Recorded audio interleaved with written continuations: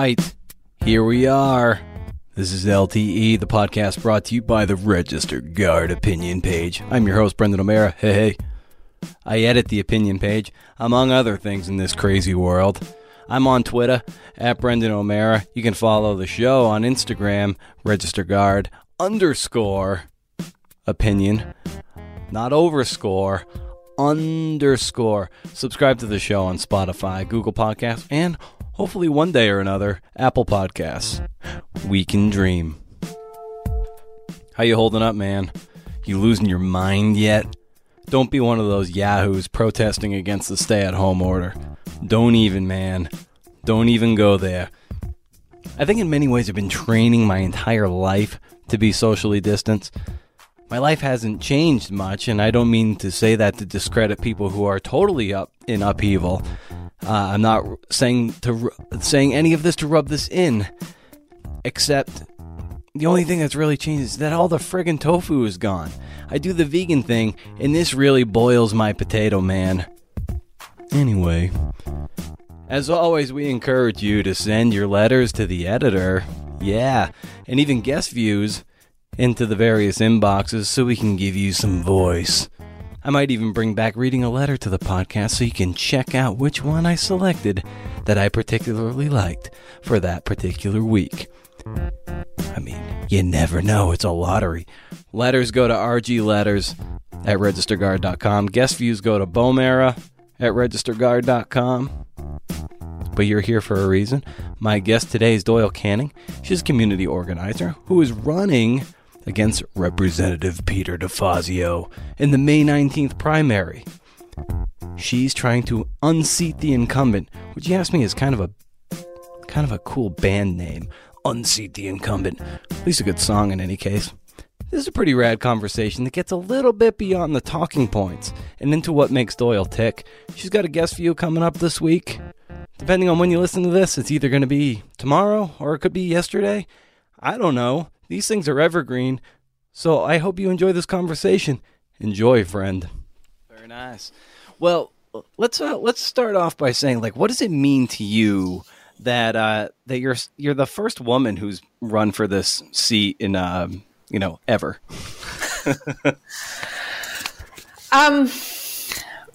What does it mean to me? Well, I have spent my life waging uphill battles and breaking the mold, and that's who I am. And that's part of why I'm running, because this moment calls for leadership, courage, political courage in a time when Eugene is leading the nation in homelessness. Even before this COVID crisis, we need a champion who's going to fight for change, and that's who I am. Now, when you say a life spent waging uphill battles, what are some of those uphill battles that you've waged, and how did you overcome those? Sure. Well, I have spent my career 20 years in community organizing, fighting with communities who were taking on powerful corporations and demanding change. For example, the first organizing job I ever had right out of college was taking on Monsanto and their aggressive marketing of genetically modified seeds to family farmers. And I worked to build a movement of farmers and neighbors and environmental advocates, health advocates, and we passed the first law in the country ordering the labeling of genetically engineered seeds. And I remember the look on the Monsanto lobbyists' faces when we were in hearings and we told the truth and we wouldn't back down. And we had hundreds of people there with us and we won. And that's how I'm going to approach leading in Congress, is building a powerful movement that gives voice to the urgent priorities of our district. And where were you located at the time of when you were taking on Monsanto? Oh, this was in Vermont. I went to college at Goddard College in rural Vermont and studied teacher education. My dream was to change the world with the power of teaching and work with young people. And then I was recruited to work as a community organizer, and I never looked back. Mm. And yeah, of course, that was a great, a great victory and uphill battle that you were able to wage. Take us to maybe another moment where you faced a huge challenge, and how did you overcome it?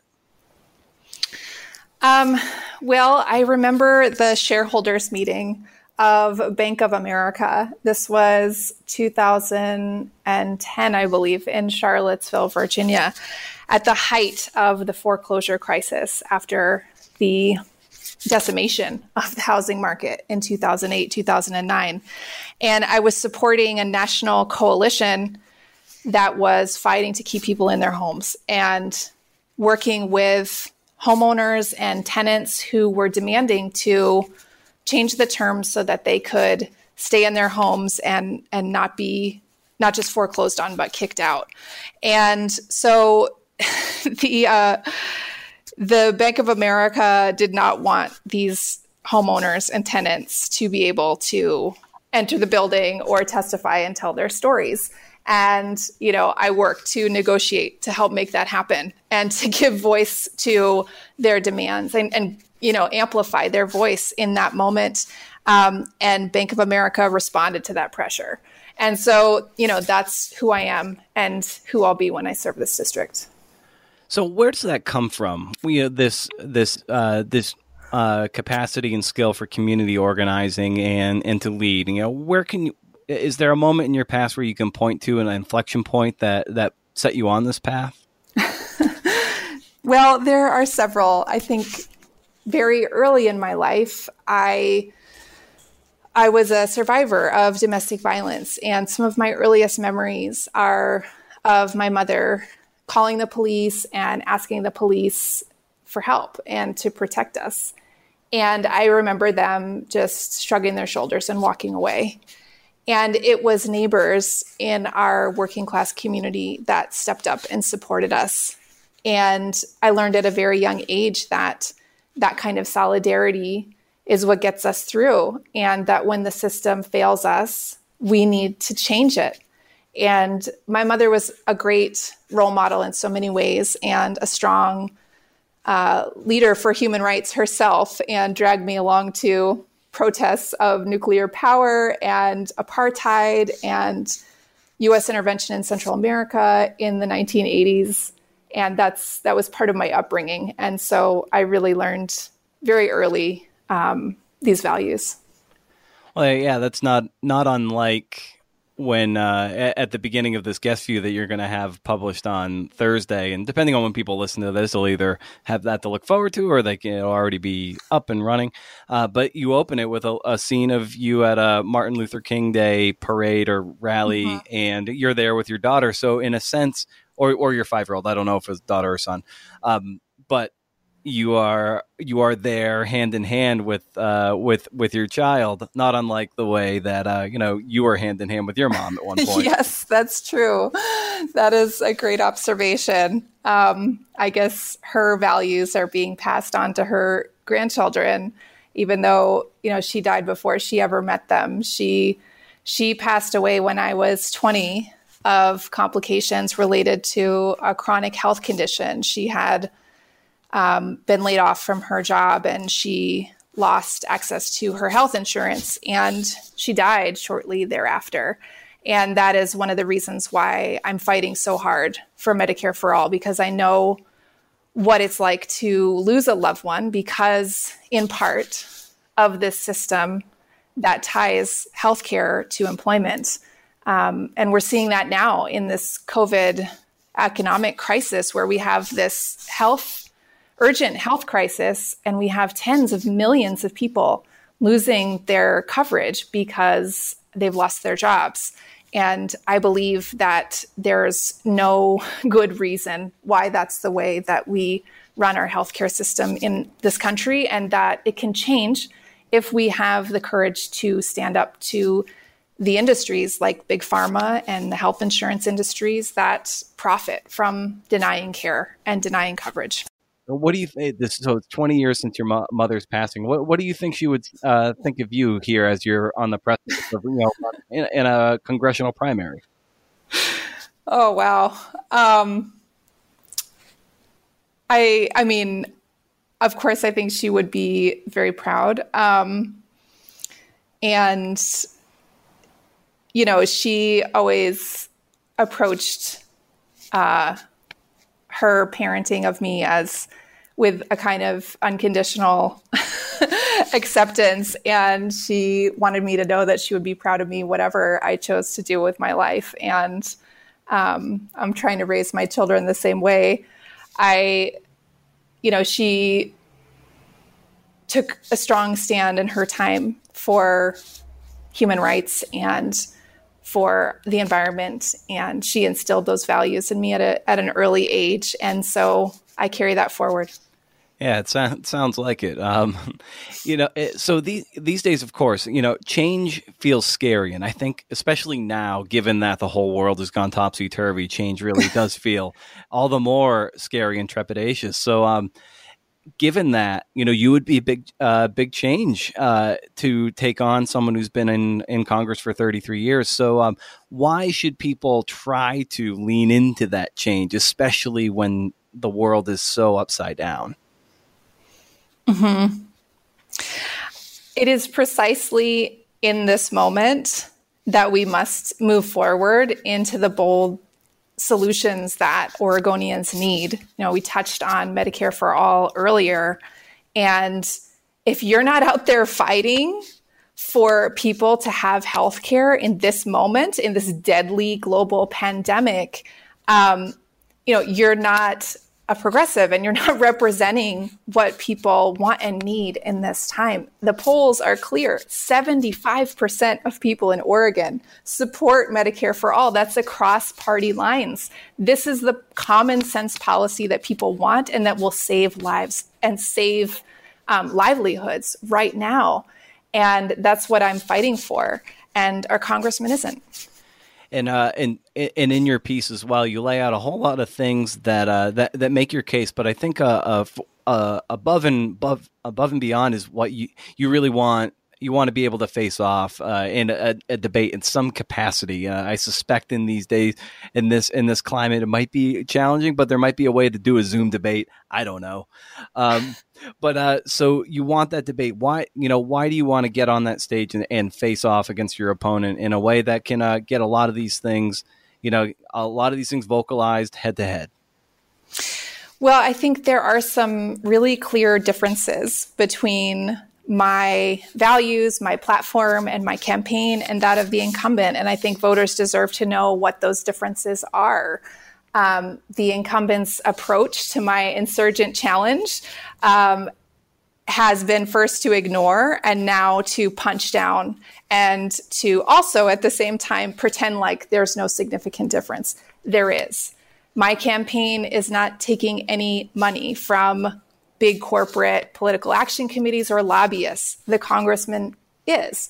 And that matters to voters, and it matters to to reflecting an authentic progressive agenda in this moment. We touched on Medicare for All. On COVID recovery, there are some really clear differences. I support Senator Warren and Representative Ro Khanna's bill that they're introducing on the Essential Workers Bill of Rights to make sure that every worker who is out there in this pandemic has PPE, has overtime pay, and has other essential protections so that they're not risking their life to take care of the rest of us at this time. 53 lawmakers sent a letter to the leadership in Congress asking for this Essential Workers Bill of Rights today. Our congressman wasn't one of them. That tells you a lot about priorities in this moment. And voters need to know and have an informed decision to make about who we want to represent us in Washington.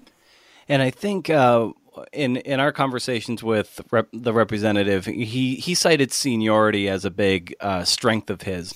In what way would you point to that seniority as actually a weakness that you're looking to attack? I'm not a political insider in Washington. I'm not a career politician. And in this moment, that's a strength. And, my leadership style is going to be different because I haven't spent 33 years in Congress. I've spent 20 years working with low-wage workers in immigrant worker centers, with communities taking on big fossil fuel companies, fighting pipelines and coal mines and oil refineries. That's who I am and how I will lead in this moment. And if you want to create change, that's the kind of leadership you need. If the status quo is working for you right now, then maybe you want to play politics as usual. But the majority of Democratic primary voters are in the Democratic Party because we want progress. We want change. Our priorities are healthcare, a fair and just and humane immigration system, solutions to the public health epidemic of gun violence. And these are areas where the incumbent is weak and out of touch with the mainstream of the Democratic Party, let alone the progressive wing that this district wants to support. Awesome. Well, Doyle, I want to be, mindful of your time here. I think we've gotten to touch a lot of bases, and of course, I appreciate the guest view you sent in. I'm excited to run it, and I think a lot of people will glean a lot of insights from it. So, thank you for hopping on the show here, Doyle, and best of luck to you. Thank you so much. It's great to be with you. Take good care.